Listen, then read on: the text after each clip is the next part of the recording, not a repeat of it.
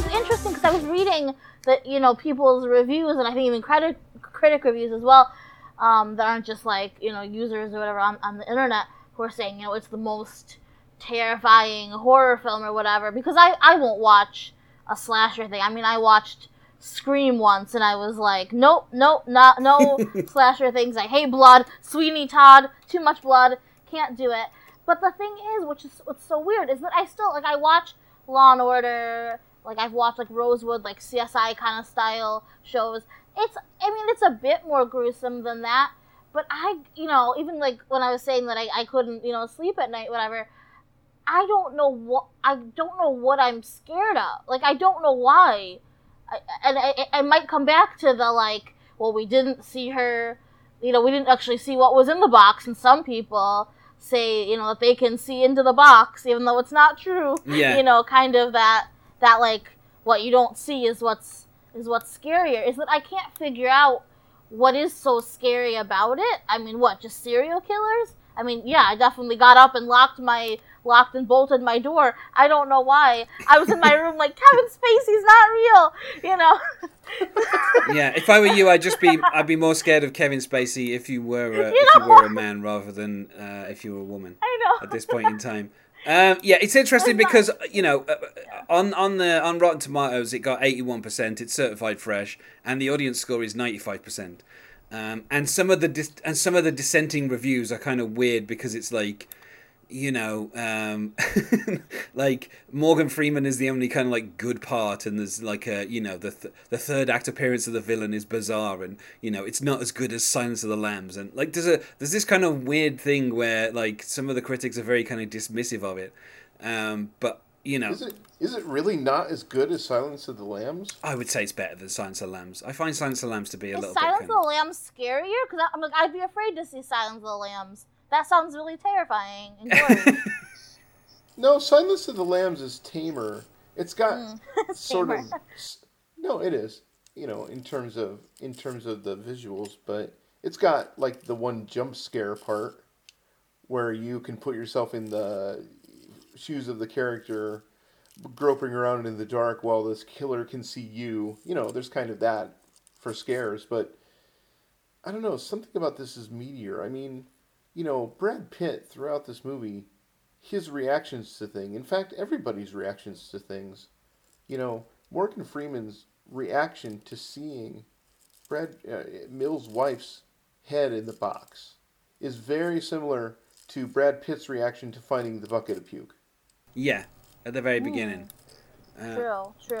Because what we have is a character who's new, and Freeman and Somerset judges him based on that he's not able to handle the thing and sends him to knock on doors. But then in the end, we have Somerset reacting the same way to this discovery, mirroring that, whether we realize it or not. And to have a character who's so jaded react this way is more horrifying than if we just saw a head fall out of a box. Yeah, I think a lot of the film works, and this is true of Leland Orser as well. The performances help sell a lot of the kind of the more horrific elements. It's fine having a gigantic body slumped on a table in a bowl of spaghetti or whatever. But when the stomach contents get held up, then obviously that's a lot more horrifying than anything else that you see in that particular scene. And and what's fun is it's just so medical. Yeah. Mm-hmm. And it's the same with the fact that Morgan Freeman reacts in that way to what's in the box. His reaction is more compelling than if you'd have just been shown what was in the box. Which I feel a lesser director would have gone in that direction and would have just been here you go, here's the box.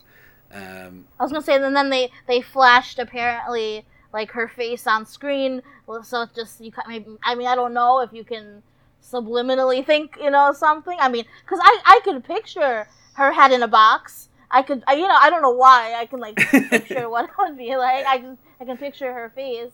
I don't know why, but yeah, I don't know if that's subliminal thing. But I was interested also because I saw Fight Club as well, so I was like, okay, there's gonna be a David Fincher twist. There's gonna be one. Where is it?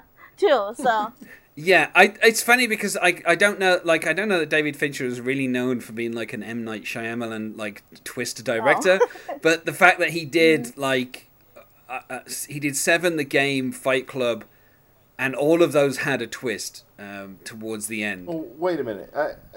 I need to disagree with you.